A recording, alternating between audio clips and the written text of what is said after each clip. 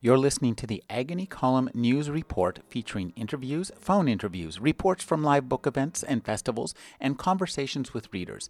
You can find additional news, interviews, book reviews, and more 5 days a week at the Agony Column website at trashotron.com/agony.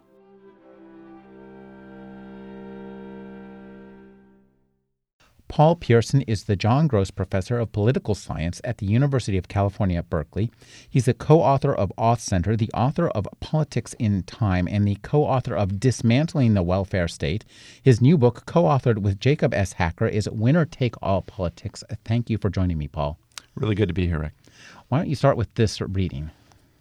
Okay, so I'm reading just from the introduction where we contrast what's going on in the high end of the economy with everything else. While the money spigot flowed freely on Wall Street, the real economy remained trapped under the debris of the financial implosion of 2007. Even as Blankfein insisted that Goldman was doing God's work, apparently missing the passage of the Bible about how hard it is for a rich man to enter heaven, tens of millions of homeowners were still reeling from the real estate crash that firms like his had helped create through heedless speculation in securities underwritten by subprime loans. Nationwide, home prices had plummeted, wiping out nearly 40% of American families' home equity between December 2006 and December 2008. The unemployment rate hovered around 10%. For every job opening, there were 6 job seekers. State and local governments, faced with unprecedented budget deficits, were slashing gaping holes in the safety net, raising taxes, and threatening to lay off hundreds of thousands of teachers. Leading economists suggested it would be years before the country returned to full employment. The human toll in shattered careers, disrupted families, and lost security was incalculable. These two starkly divergent tales of 2009 represent just the most recent and painful chapter of a longer story. Over the last generation, more and more of the rewards of growth have gone to the rich and super rich. The rest of America, from the poor through the upper middle class, has fallen further and further behind. Like Wall Street's deep-pocketed denizens in 2009, the very richest of Americans have shot into the economic stratosphere, leaving middle and working-class Americans to watch their fortunate fellow men's ascent while remaining firmly planted on economic terra firma. In the phrase that leads this book's title, the American economy has become winner-take-all. Paul, I remember back in the 90s, we heard a lot of talk about how America might be a welfare state. But your book suggests that America has become a welfare state. Well, there has been this dramatic change, as what I just read points out, where the incomes of those at the very top have really skyrocketed, while everybody else's incomes have stayed pretty close to stable, and the economy has become much less secure for most of us. And the concentration of income gains at the top is really staggering. Their share of national income has quadrupled or quintupled over the last 30 years. And the central argument that Jacob and I make in the book is that politics has had a lot to do with this. So you're right to focus on the role of the state in bringing about this economic transformation. I love the way that you set this book up as a kind of a crime story. And in a sense, it is a crime story, but it's a crime story where the criminals can write the laws so that their crimes are not, in fact, crimes. Well, partly the reason we set it up that way is because we think that there are some deep mysteries in this story. The first mystery is, how did inequality grow as much as it did? What happened to the American economy? And so we spend a lot of time demonstrating that the conventional story that's told about this, which is that it's inevitable given the changes that have taken place in the world, changes in technology and globalization, that it's inevitable that you would have growing income concentration. And we go to great pains to show that that's not right, that the typical culprit that people focus on, technology or globalization, really can't explain what's the very particular story that's happened in the United States with this incredible concentration of gains at the very top. So that's sort of mystery number one. But as you're suggesting, it raises a deeper mystery, which is, if government is really an important part of the story, how could that happen? I mean, it's striking in a country where you have to win elections in order to govern that policies could become as tilted as they have towards those in the top 1% or top tenth of 1%. Now, you have two great terms for two different visions of America. We started out back after World War II in a state that you called Broadland, and now we are, as you describe it, Richistan, and I like that distinction. Well, it really, we're trying to evoke the fact that the U.S. has really shifted. It's become a different kind of country in terms of how the economy is organized and how rewards are distributed. And Broadland, the world that existed between the 1940s and, say, mid-1970s, it wasn't some egalitarian fantasy. It wasn't as if everybody was getting the same income by any means. But as the economy grew, all segments of the population shared in that economic growth. So you had incomes going up more or less in tandem. And in Richistan, which is the kind of economic world that we've moved to over the last 30 years, that is just not the case. Over that entire period that we look at, about 40% of all income growth in the country went to the top 1% of the population. And in the most recent economic expansion before the terrible downturn that started in 2007, but if you look at the Bush administration up to that period, over half of all income growth in the country went to the top 1%. You quote a variety of really amazing statistics in this book about how income distribution and wealth distribution. And I'd like you to talk about collecting these statistics and how much of what you found surprised you. Well, I think when we saw these numbers, we were shocked. And I should say that the main research that we're drawing on, not the only research, but the main research we're drawing on in showing what's happened to income distribution is done by two economists, French economists, Thomas Piketty and Emmanuel Saez. Saez teaches here at UC Berkeley, as I do. And they went through one of the problems with the data that we used to have about income distribution was that it didn't tell you very much about what was happening at the very top. This tiny sliver that it doesn't account for that many people, but it counts for an awful lot of national income. And what Piketty and Saez did was to go back and use income tax returns to get at those numbers at the very top, so you could see the full distribution of income going all the way back to the earliest days of the 20th century. And what they found was that the share of those in the top 1% or the top tenth of 1% or the top hundredth of 1% had been very high in the Gilded Age, in the period leading up to the Great Depression. And then that share had come down rather dramatically and had stayed down. This is the Broadland period, all the way through the mid-1970s when it starts to go up dramatically and steadily again. So I think a lot of people realize, and when Jacob and I started working on this book, we realized that inequality had grown in the United States. But I think what is less well understood is the particular form that growth in inequality has taken, which is that it's really those at the very top of the economic ladder that are pulling away from everybody else. Give us an idea in terms of incomes and numbers of people, what you're talking about. Tell us about this top tenth of 1% and how much of their income is compared to somebody who's solidly in the middle class. Right. So I think that's actually a good group to focus on. We're talking. So if you talk about the top tenth of 1%, you're talking about people who have an average income of about $7 million a year now. So we're talking about people who are. There's no question about whether these people are rich or not. These are people who are making extraordinary incomes in an average year, and that compares with an average household that might be making $50,000-$60,000 a year today. That's with two incomes, though. That's often with two incomes. So we're talking about households here when we talk about the top tenth of 1% as well. But what's striking is that 30 years ago, that top group was making about 2% of income in the United States. Now it makes close to 9% of income. So just to put that a slightly different way, at the end of the period when we were living in broadland, this very rarefied economic group would have been making about 1 out of every $40 earned in the United States. Now they're making more than 1 out of every 10.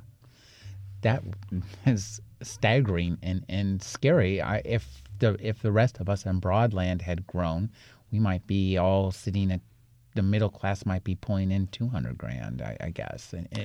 Well, the differences aren't quite that dramatic, but they are sizable. I mean, we run a sort of imagined scenario of this. What would have happened if the economy had grown as it has over the last 30 years, but the income distribution had not changed? And what you find is that middle class income, that all groups in the population below those in the top 5% would have higher incomes than they do today in that imagined world. And that for a middle class family, it would have added, they wouldn't be making $200,000 a year. It's not, because again, those people at the top, they're earning 1 out of every $10 earned in the United States. But it would have a notable effect on the incomes of people in the middle, where they would be gaining, 15% of their income. Talk about now the crime then is this redistribution of wealth, what you call the trickle-up economy, which is a great phrase. Well, I think this is a really fundamental issue, and many people who have talked about inequality, including I would say most economists who have talked about it, and most public officials, talked about rising inequality as if it was sort of a force of nature. Secretary Henry Paulson, who was Secretary of the Treasury under Bush, had been the head of Goldman Sachs before that, gave a speech about rising inequality before the Great Recession hit, in which he said, it's just a fact of economic life, and there's no point in blaming any political party. He obviously intended us not to blame the Bush administration, but he was making a point that a lot of economists agreed with, which was the idea that this is just about technology or globalization. But as we argue in the book, if you look at the numbers closely, it's very hard to accept that as an explanation. Technology and globalization are changes that have affected all the affluent democracies, the advanced economies. In fact, most of our main economic competitors, if you think of the developed countries, Europe, Canada, Japan, they're more exposed to the international economy than we are. They use all the same technologies that we do, and yet very, very few of them have seen anything like the shift in income towards those at the very top that's taken place in the United States. There's a particular story that's going on here, and what we argue in the book is that government has had a lot to do with this, that it isn't as if there are just these natural markets out there, that we're living on some frontier in which the economy is operating and government doesn't have anything to do with it. And we run through a whole series of areas in which what the government is doing or not doing has had a big effect on the transformation of the economy. And that includes changes in taxation, changes in financial regulation, which becomes a critical issue in the American economy during this period, what happens to labor unions, what happens to executive pay. These are all areas where government really matters, and where we argue in the book, government has come to weigh in much more on the side of the haves, or the have-it-alls, as we put it. Now, you talk about something about SBTC, skill-based technological change, and that's the first culprit that's often blamed, saying basically we all need to go back and get a new degree in the internet. Right. So this has been a standard argument that economists use to try to explain growing inequality, that the world, the economy have shifted in ways that make advanced education more and more important in determining economic rewards. And it's not surprising in some ways that economists would reach for for an apolitical kind of explanation. And of course, there are people like Henry Paulson, as I mentioned before, quick to sign on to that because it absolves them of any responsibility for what happened, and it can lead everybody to sort of do a kumbaya policy song about how we just need to get more education and that will solve all of our problems. But alas, they're gutting education budgets. That's a little right. bit of a So problem. it's not clear that we're moving education policy in the right direction. But even more, we're highly skeptical that a shift in the level of education would have a dramatic effect on this shift in income distribution because, again, the gains are so concentrated. Almost 10% of Americans have postgraduate degrees. And of those, so highly educated workforce. But most of those people have not been sharing at all in these economic gains. So, the gains are much, much more concentrated. We use a different analogy, actually, one that an economist, Greg Mankiw, has used, which is, think of Charlie and the Chocolate Factory with the golden ticket, right? There's like one candy bar out of every million or 10 million that has the golden ticket in it.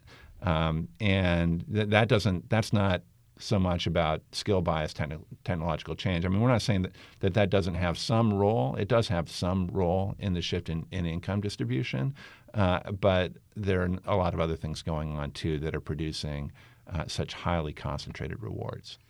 Now, politics has many alibis for this crime, so I'd like you to talk about some of the alibis that are given to the political realm and why those alibis don't float.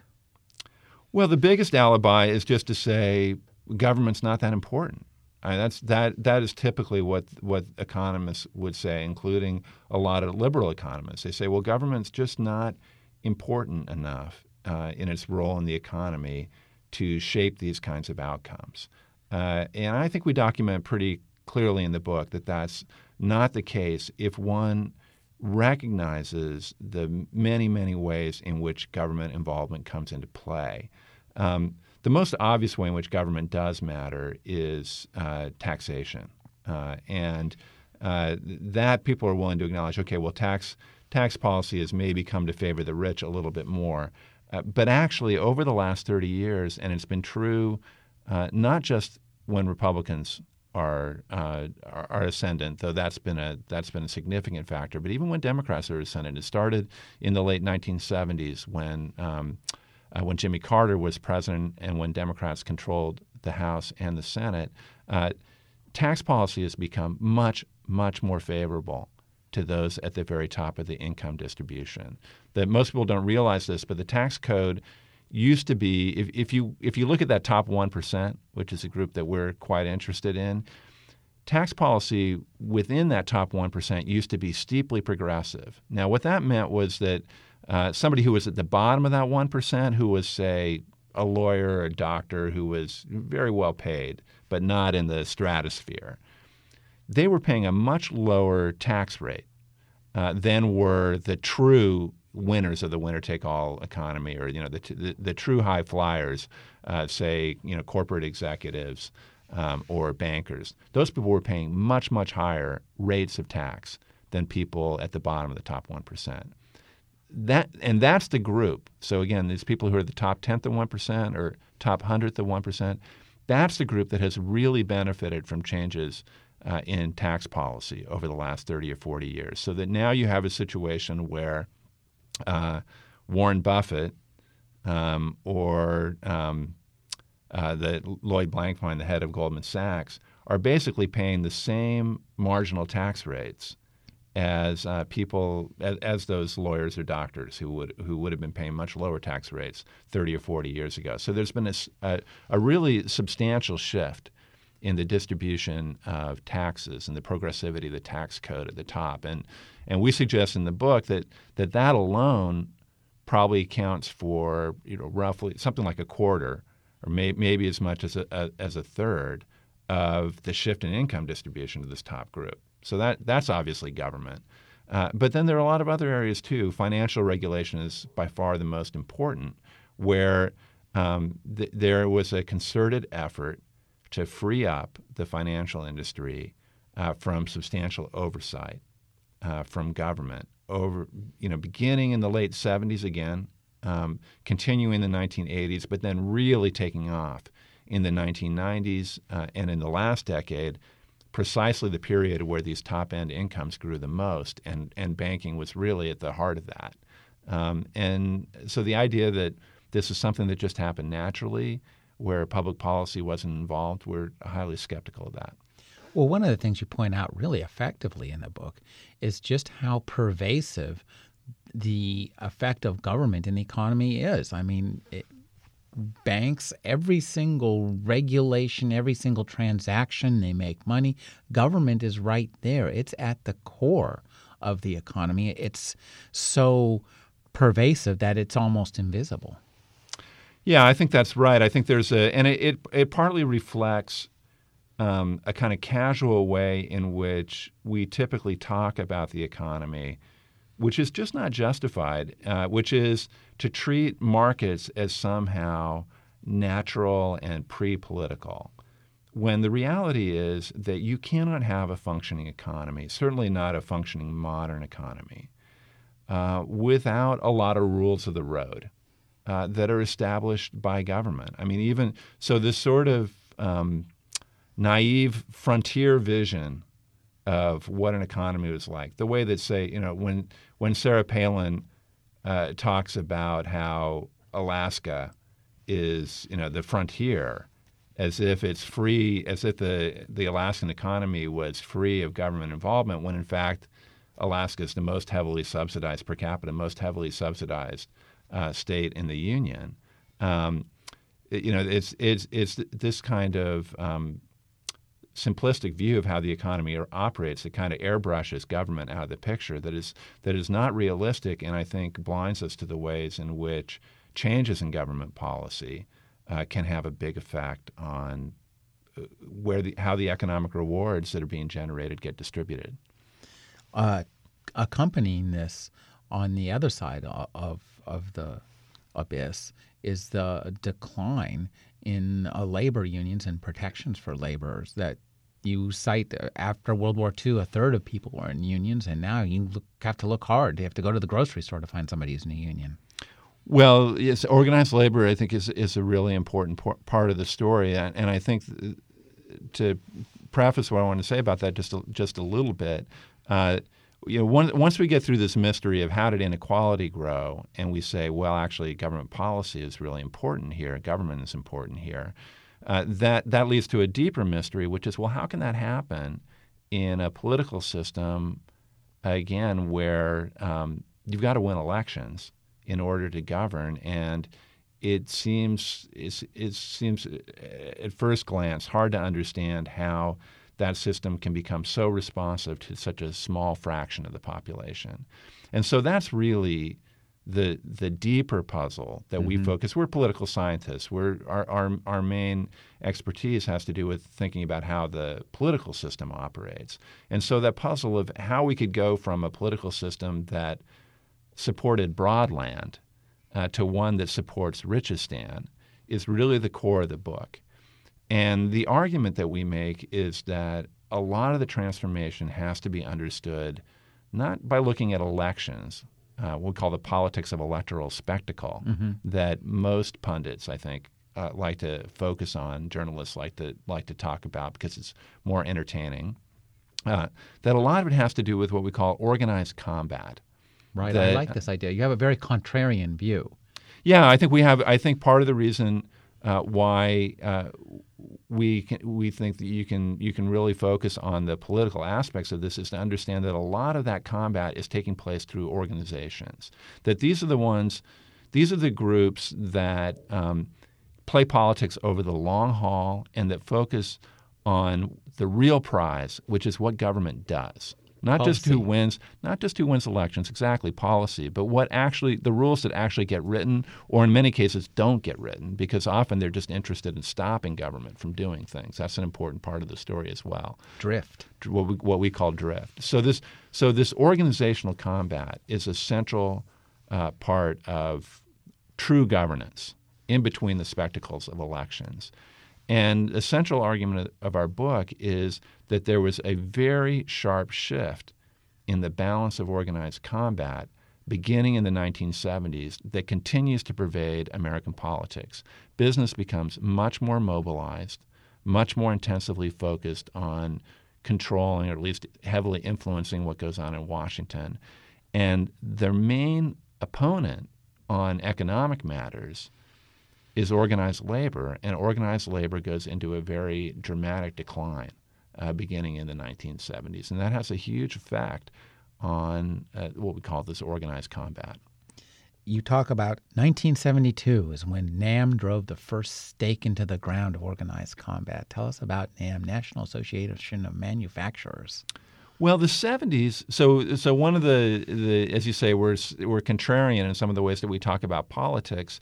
And one of the ways in which we're contrarian is we really focus on the 1970s as being the critical decade. Mm-hmm. Most people who do talk about modern American politics, they either pick the 1960s, which was Vietnam, Martin Luther King, Nixon, as good being movies. the big movies, the crucial. I mean, certainly the most sort of visibly conflictual decade in modern American politics. And of course, there are things that developed in the 1960s that really do continue to resonate in American politics, most especially, I think, around issues of race and the way that the Republican Party becomes strengthened, Nixon being a chief architect of this, in figuring out how to use issues having to do with race and crime and social unrest as a way to mobilize, in particular, sort of white working class support for the Republican Party. And that's the true,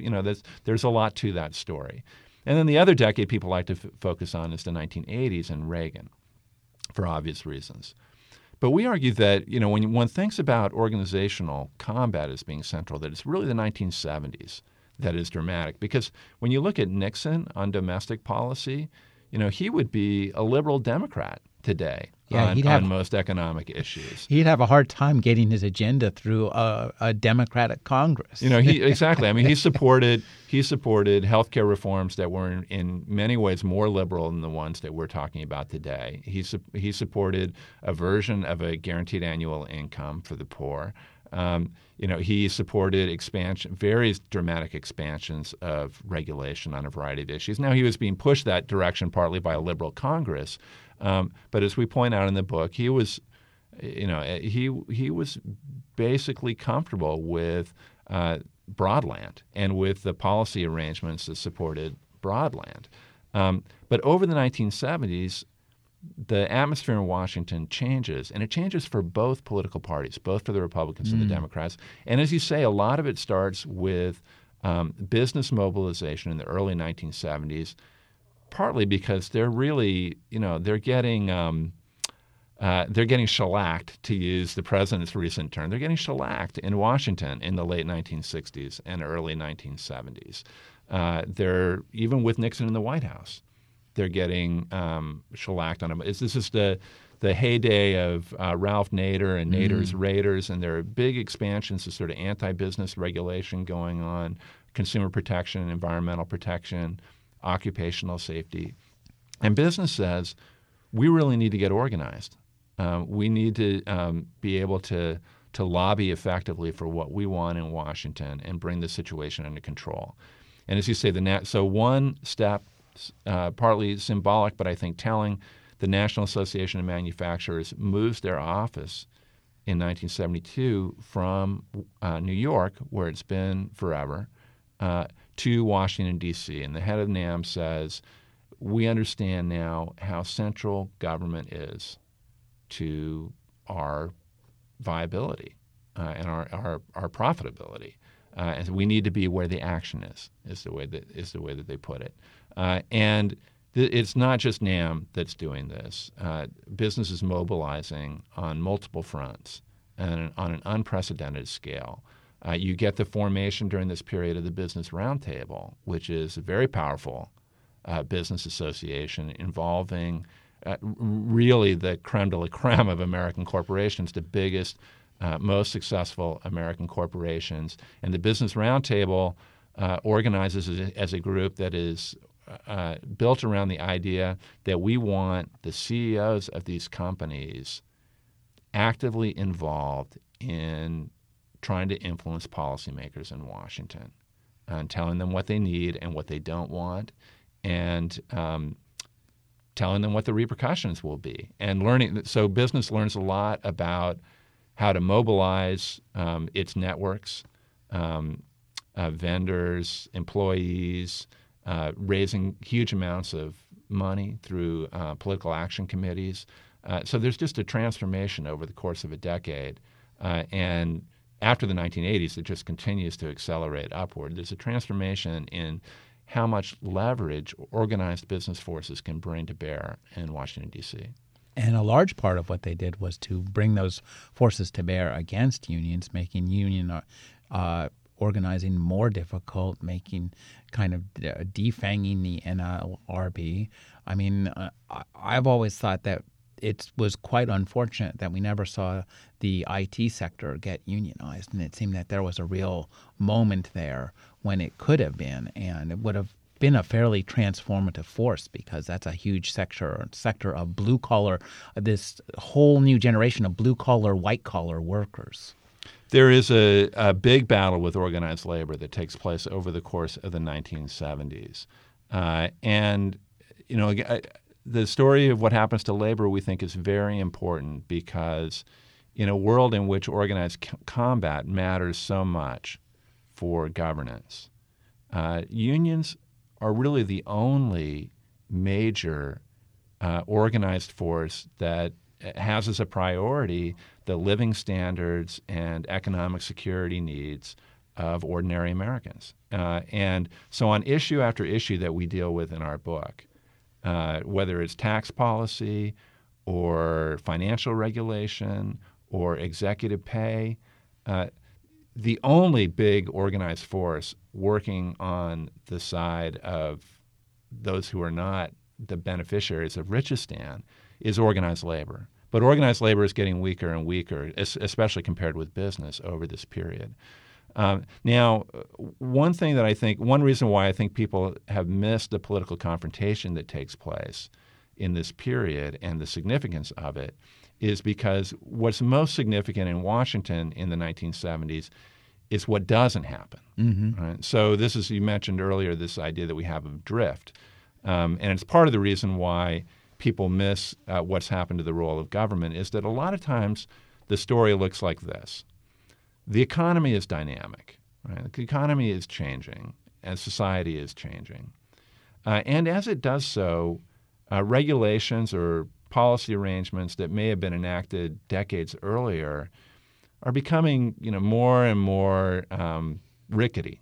They need to be updated if they're going to continue to play the same kind of role that they played in this society. There's an old saying that all that is necessary for evil to triumph is for good men to do nothing. Right. So there's a lot of doing nothing that goes on in Washington today, and that's become increasingly true over the last few decades. So what happens with labor unions is, most of the rules, and you can tell almost exactly the same story for financial regulation that you could tell for labor and industrial relations. All right. So the story is that policy arrangements were put in place in the 1930s and 1940s, right, in response to the Great Depression.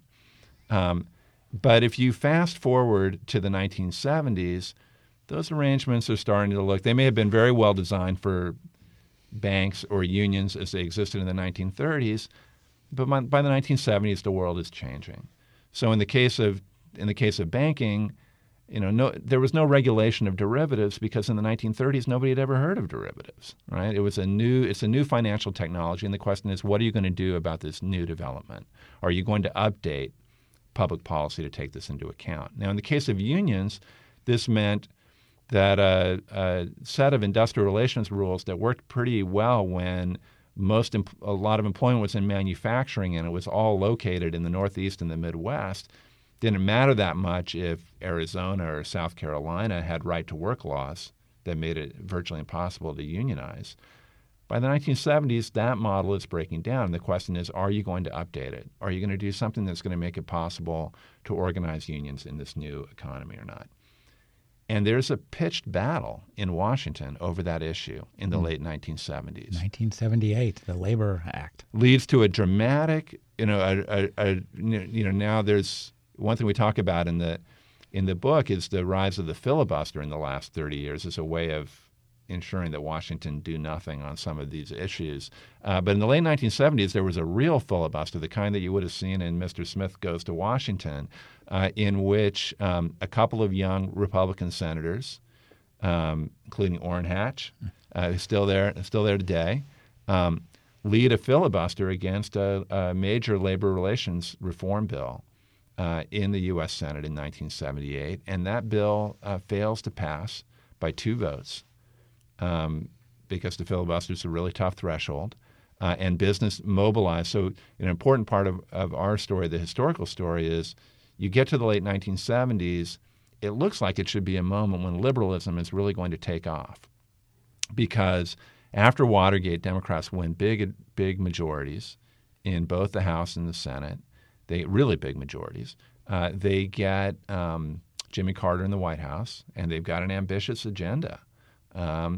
And business mobilizes on an unprecedented scale. And Organization. They mobilize for organized combat, and they do so with a particular focus on picking off Democrats, right? So who are in swing districts, who maybe have some powerful a corporation in their district who they feel a need to be attentive to. So we call these folks Republicans for a day, who, they may be liberal Democrats on a variety of other issues, but on that issue where there's some concentrated business interest that's really critical in their district, they're going to be a reliable vote on the other side. And on issue after issue, these liberal economic initiatives are beaten back. And the labor fight is the biggest fight of them all. And in the aftermath of that, you can see the whole tenor in Washington shift. People recognize, if unions can't win under these circumstances, when they've got big Democratic majorities in both the House and the Senate, and a Democrat in the White House, they're not going to win at all. And it really frees up business to adopt a much more aggressive anti-union posture, which you start to see even before Ronald Reagan comes into office. Now, I'd like you to talk about what happens when, as you say, the middle goes missing. This is the fall of unions, but also you have a really interesting perception of what you call post-materialist liberalism, which is kind of everything but the economy. Yeah, that's a very nice way to put it. So there is this fascinating question that one has to get to, even if one focuses on organizational combat, that you do have to win. You do have to run for and win elections, and it matters who wins those elections. We have a long discussion of the transformation of both political parties that takes place. Great. Thank you. Scary. That takes place over this period as we're moving from Broadland to Richistan. But we don't want to argue that there's no difference between the political parties. That's not our view at all. We actually think on economic issues there are quite significant differences between the parties. But to say that is not to say that there haven't been substantial changes in the Democratic Party which have made it more open to, more sympathetic to the winner-take-all economy. And one important part of that story is that the nature of liberalism, and organized liberalism in particular, shifts beginning in the 1970s. And not surprisingly in a way, it shifts sort of in line with the way that the economy is changing and that organized political life in the country is changing. That is, everything tilts towards the affluent. So the aspects of liberalism that get stronger are the ones that can appeal to the affluent, whether it's issues having to do with feminism or environmentalism or civil rights. These are issues for which there is a substantial organized affluent constituency. The economy, not so much. And there you see a big shift on Democrats beginning in the late 1970s, increasing in the 1980s, and even more afterwards, in which, and they're partly doing this, they're involved in organizational combat with the Republicans, and we tell the story about the Republican Party financially and organizationally becomes a real powerhouse in the late 1970s. 4 to 5 times as much as the Democrats, and all the Democrats have to rely on is their incumbency, and that's fading fast. Exactly. So they're, and one of the things about that financial advantage is it becomes critical around election time because they can get money to the seats that are really up for grabs, the truly competitive seats.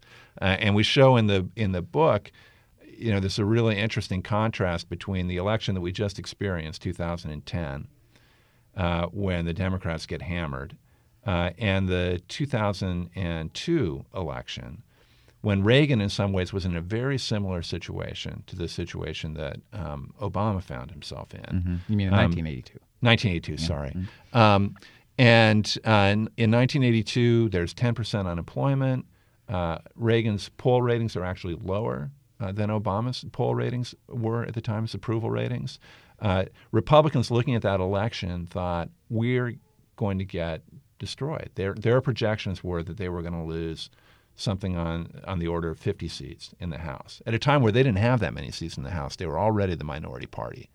But the Republican Party had such a huge financial advantage over the Democratic Party. Democrats basically had no money to give to their challengers who had opportunities to pick up these seats. Republicans were able to pour money into those seats, and they ended up, instead of losing 45 or 50, 55 seats, they lost 26. And it's an interesting, one can do these what-if stories. What would our image of Reaganism be and our image of President Reagan be if in 1982 the Republican Party had lost 50 seats in that election? It would have really changed, I think, the political environment that he would have faced, and that conservatism would have faced. So organization really matters, money really matters, and Democrats as a party have to start going where the money is when they're making their appeals and thinking about how to position themselves in Washington.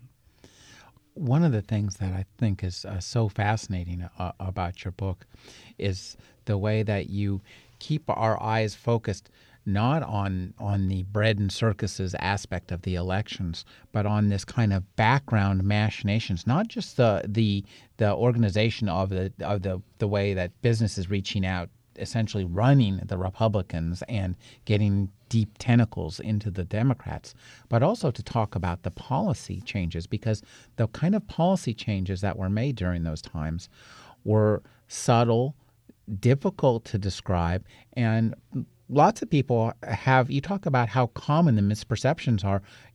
Even now, people, I don't think, really realize the difference between the middle class and the ultra super duper 1/10 of 1/10 of 1/10 of 1% rich. We just don't even have a comprehension of the scale of what's gone on. Well, I think that's right. And yes, I think a major theme in the book is to encourage people to pay less attention to all the noise that's out there. And of course, the media, not this media that we're involved in right now, but TV is really where it's at in terms of shaping most people's perception of what's going on. And TV news, they would be the first to admit they can't dig very far into policy because policy is boring. It doesn't make for good television. I think it was a producer at CNN, or it might have been at NBC, who during the beginning of the healthcare discussion said, healthcare is bad for ratings. Just came right out and said, healthcare is bad for ratings. And unless, of course, you can turn it into, angry town meetings and fights about death panels, and then it becomes entertaining again. And so that's the way they cover it, which, of course, is probably worse than not covering it at all. So that's a pretty striking thing, right? That you could have an issue like healthcare, a sixth of the economy, fundamental matter for the standard of living. Reaches into everybody's lives. Everybody's. I mean, there is no domestic issue. Maybe you could say finance is as important, but though that's less direct for people. But healthcare is just a huge issue for thinking about the opportunities and challenges that ordinary Americans face, and yet the media, really doesn't want to touch it when it comes to analyzing what's really at stake and what the governance choices are. What they want is elections are great, candidates are great because then you can focus on personalities and treat it like a sports event. Which team is up, which team is down. And we're not saying that elections don't matter. They matter a lot. But there's a huge amount going on in the shadows. And if you're organized, particularly if you're a relatively small, powerful, privileged group that's organized, you love it to be out of the spotlight, right? You want, the more that you can try to accomplish what you're doing by keeping things off the agenda or by making sure that incredibly complex and obscure but extremely important regulation is written in a way that allows you to drive a truck through it. That's where your focus is. Now, one of the things you talk about, and that we've seen that here in California, is the rise of the supermajority requirement for legislation. So talk about how, we've fought that for years in California, and look where we are, and we're still, even though we've got some relief from that, we're still not all the way there. Talk about how that's happened in Congress. Well, I agree. This is a extremely important change in American politics. And I would just underline they're both important and change. I think most people do not realize that the filibuster, while the filibuster has been around for a long time, the filibuster as we experience it today is something radically new in American politics. It's not like written into the Constitution. Please filibuster is stand up. not mentioned. The filibuster is not mentioned in the Constitution.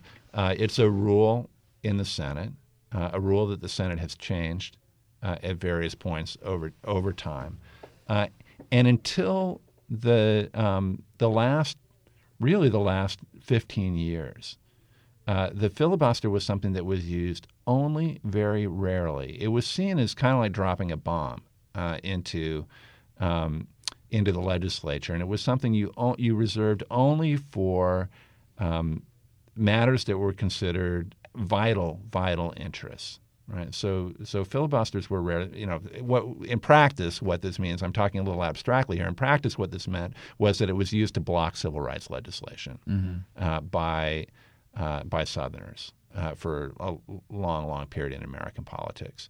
But even very controversial legislation was not exposed to filibusters. The political scientist David Mayhew has done a wonderful analysis of FDR's effort to pack the court in the 1930s. Hard to imagine a more controversial piece of legislation. And that legislation was defeated, but what people don't realize, what Mayhew uncovered by looking back at the historical record, is that nobody was even talking about filibustering it. It was just, that wasn't seen as something that you did.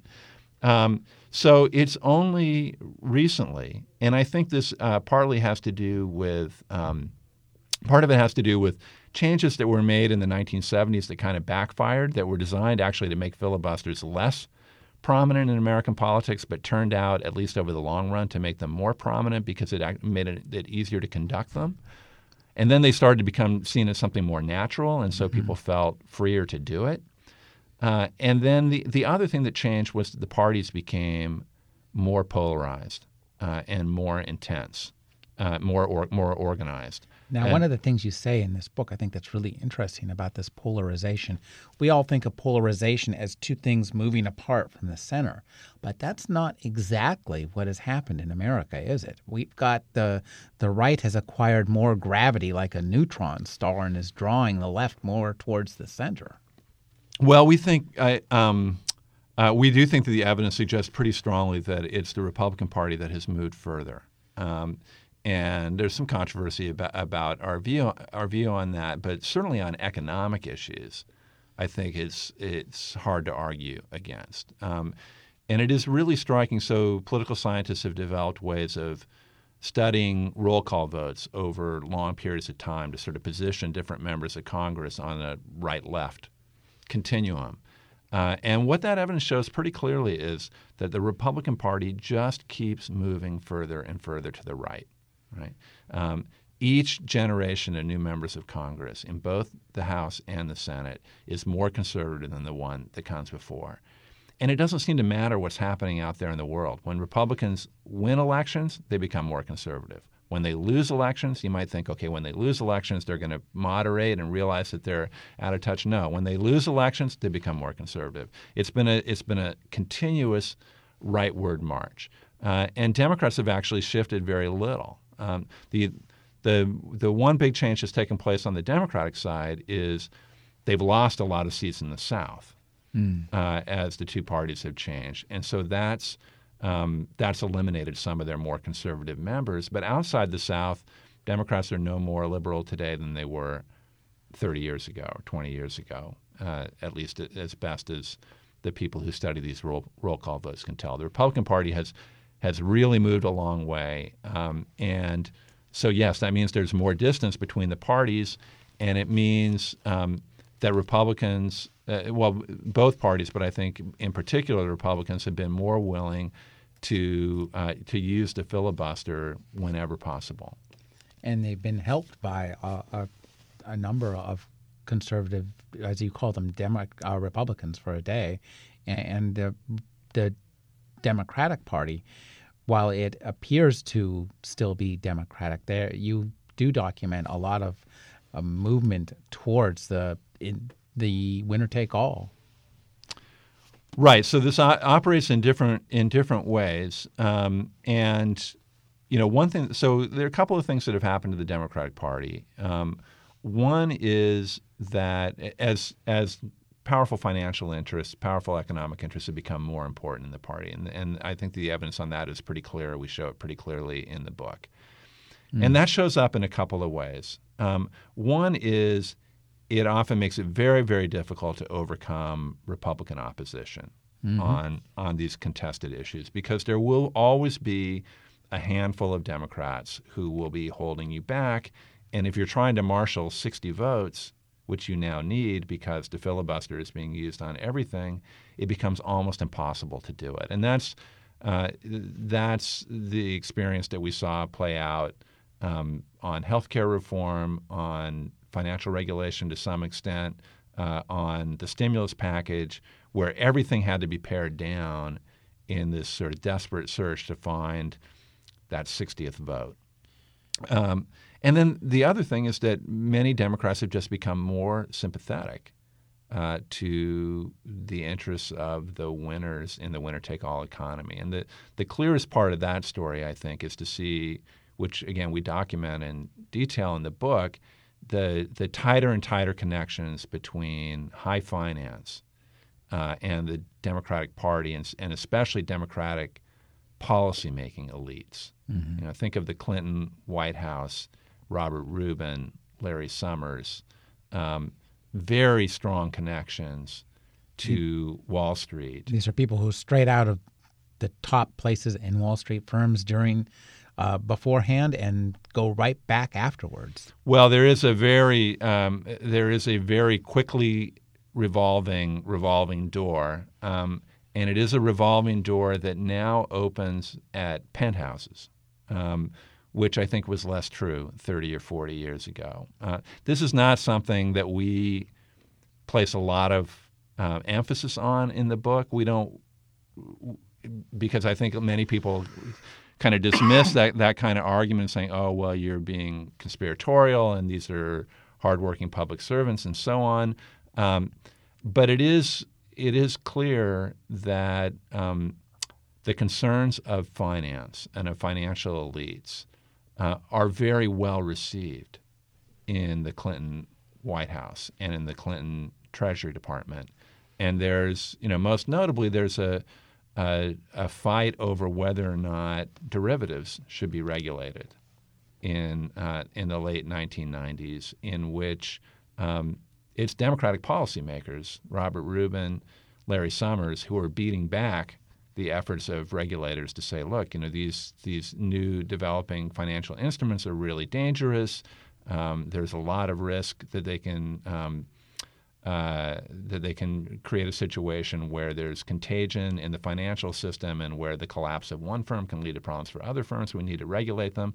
All of that got a lot of pushback from the Clinton White House and the Clinton Treasury Department. And, of course, the other big change that takes place again in the Clinton administration is the repeal of Glass-Steagall, which is supported by high-level officials in the Clinton administration who either came from or went to the financial industry after their tour in the White House.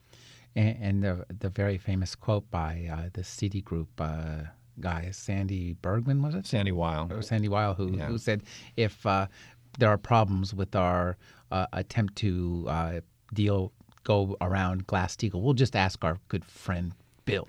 Yeah, I think if I remember right, it was his the guy who was doing the merger with John Reed who made that comment, who was head of Citibank at the time. But Sandy Weil is, there are a lot of fascinating personalities that one encounters in the course of the book, and Sandy Weil is one who we have some fun with because there's a great story right before the crash came in 2007, 2008, in which the New York Times wrote this, very favorable front page story about Sandy Weil, in which Sandy Weil says, we didn't rely on anybody else to build what we did. We did it all. We were rugged frontiersmen. And at which point, point out that John Reed had made this comment at the press conference when they were announcing the merger, and somebody said, well,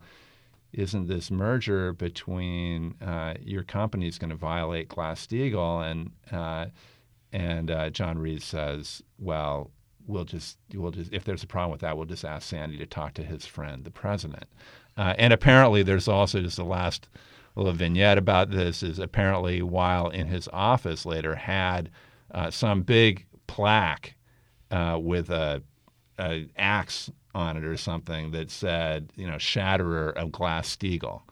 So he and had the pen from Clinton's signing of the bill repealing Glass-Steagall in his office as well. So, there's a lot more connection between Wall Street and Washington than that quote about being, rugged individualists suggested.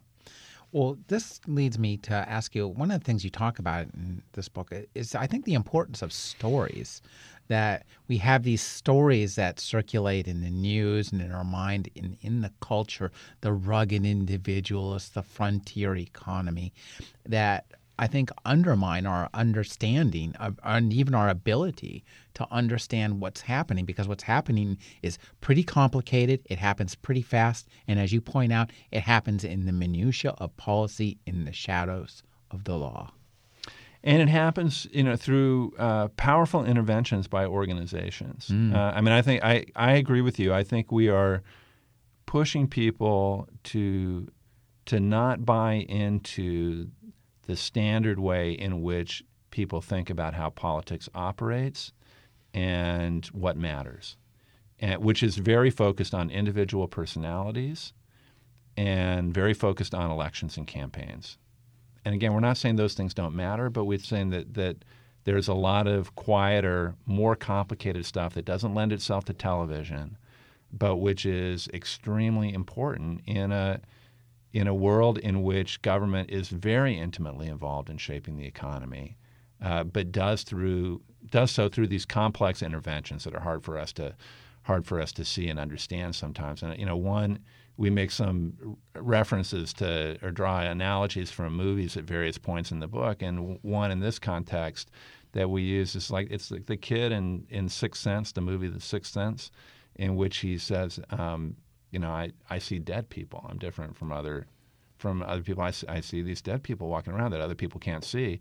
And what we're suggesting is that if we need to develop the sense of seeing this kind of organizational combat, seeing the way in which mobilization and organization helps to shape the agenda, helps to shape who gets put forward, what kinds of messages we hear, helps to shape not just whether something about finance passes, but what the actual thing that passes is and what it actually does. All of those things involve a lot of fighting of a very complex kind that organizations really thrive on and that ordinary citizens, I think, have a hard time matching. You conclude the book with a section called Battle Royale, and we've just seen the outcome of said Battle Royale.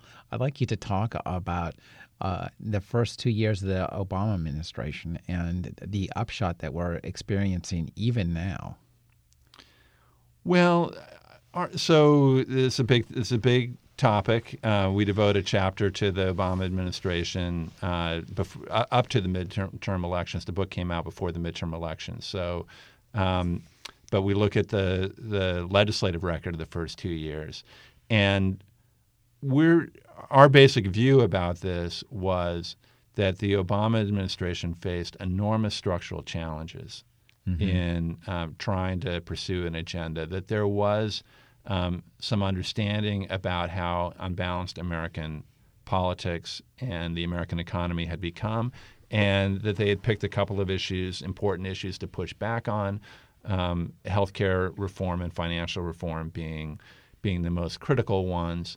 And while we have some criticisms of the administration, I think our main view was that given the nature of winner-take-all politics, both the fact that you needed 60 votes in the Senate, facing an extremely conservative Republican Party, especially on economic issues, and an organizational playing field that is highly skewed in favor of the economically privileged, that it was an enormous challenge for them to try to push these big policy boulders up the hill. And so they did an okay job, I would say, of doing that. The reforms that they achieved were notable, I think, under those pressures, but way too limited to really transform the situation that they've inherited. And we've seen how quickly organized economic interests have been able to reassert themselves, whether it's the fight over the tax cuts, the extension of the Bush administration's tax cuts, which I think is a really striking story, the extent to which these policies that favor a very, very small fraction of the American public and are not favored in public opinion polls.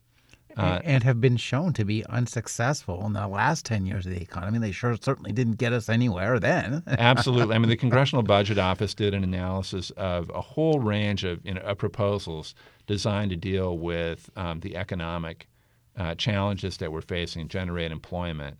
And of all the options that they looked at, the one that ranked dead last in terms of its effectiveness, the bang for the buck that you would get, was the extension of these high-end tax cuts. And lo and behold, that's what Congress ends up doing. And Democrats, even before the election, are afraid to have those high-end tax cuts expire. So that's a striking story.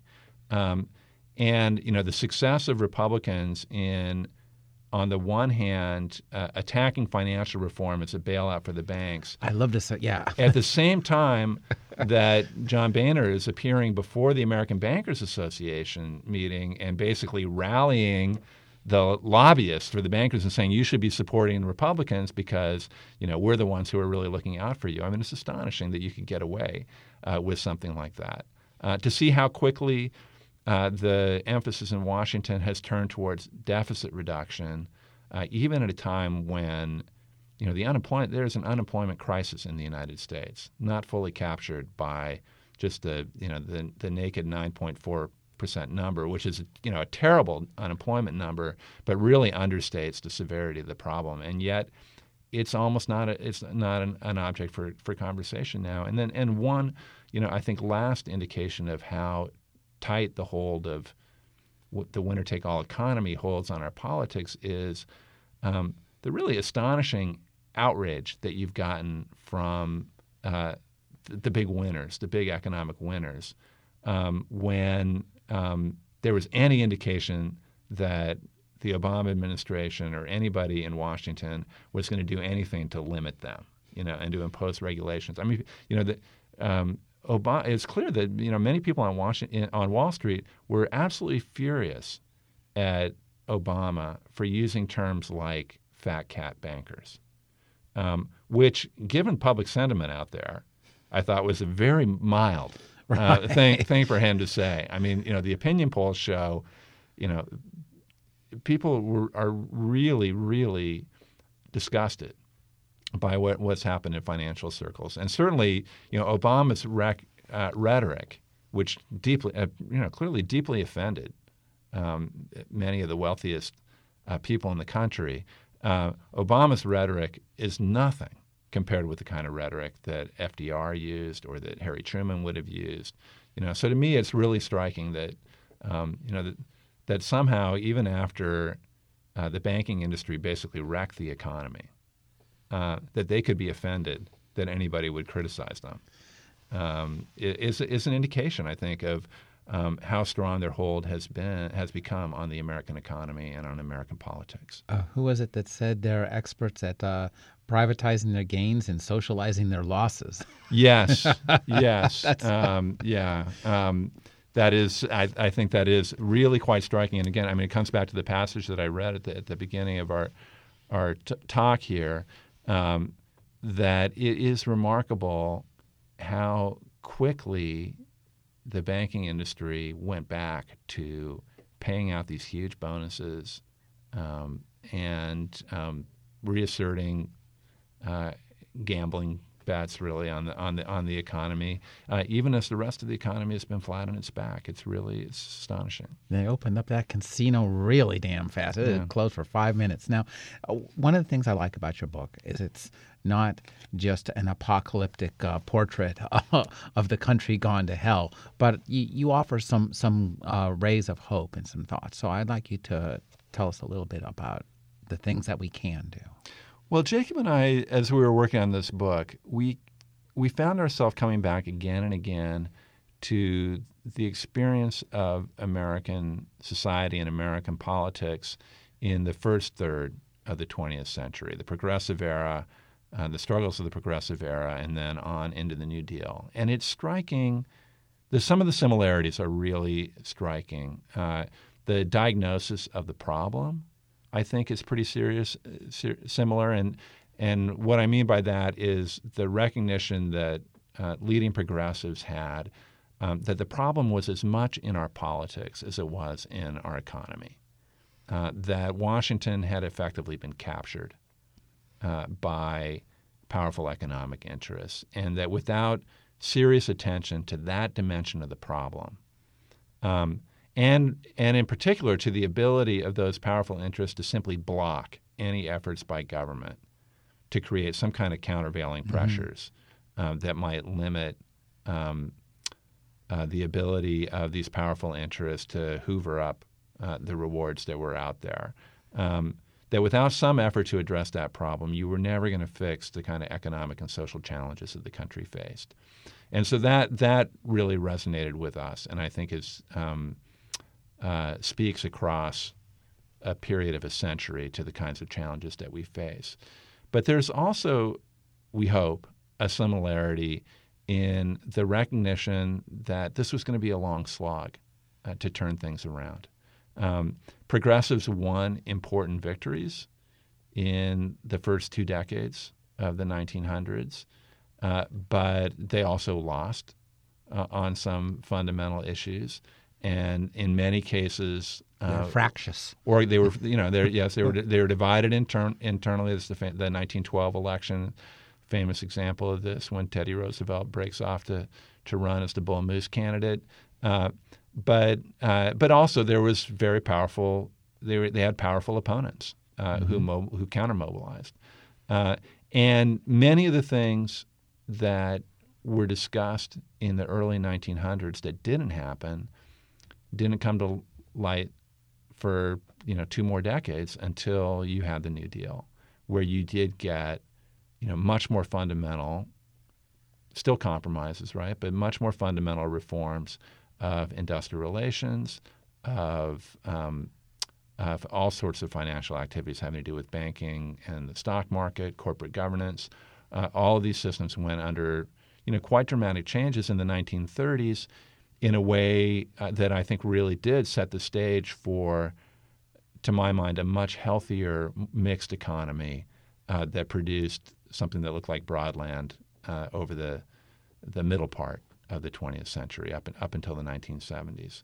So we see something, hopefully it doesn't take a Great Depression to do it, but we do see something encouraging about that, to recognize that if one understands more clearly what's been happening and thinks about both the kinds of policy reforms that are necessary, but also what needs to be done politically in order to make those reforms possible. And there we would say organization is critical. Finding ways to encourage people, especially around economic issues, middle class, working class people, to recognize that they need to build organizational strength around economic issues. That's the kind of thing that needs to happen over the long haul to turn this around. I have been speaking with Paul Pierson, with Jacob S. Hacker. He's the author of Winner Take All Politics, How Washington Made the Rich Richer and Turned Its Back on the Middle Class. Thank you for speaking with me, Paul. I really enjoyed this talk. Thank you.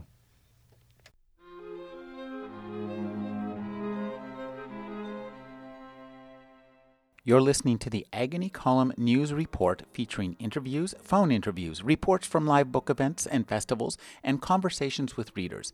You can find additional news, interviews, book reviews, and more 5 days a week at the Agony Column website at trashotron.com/agony.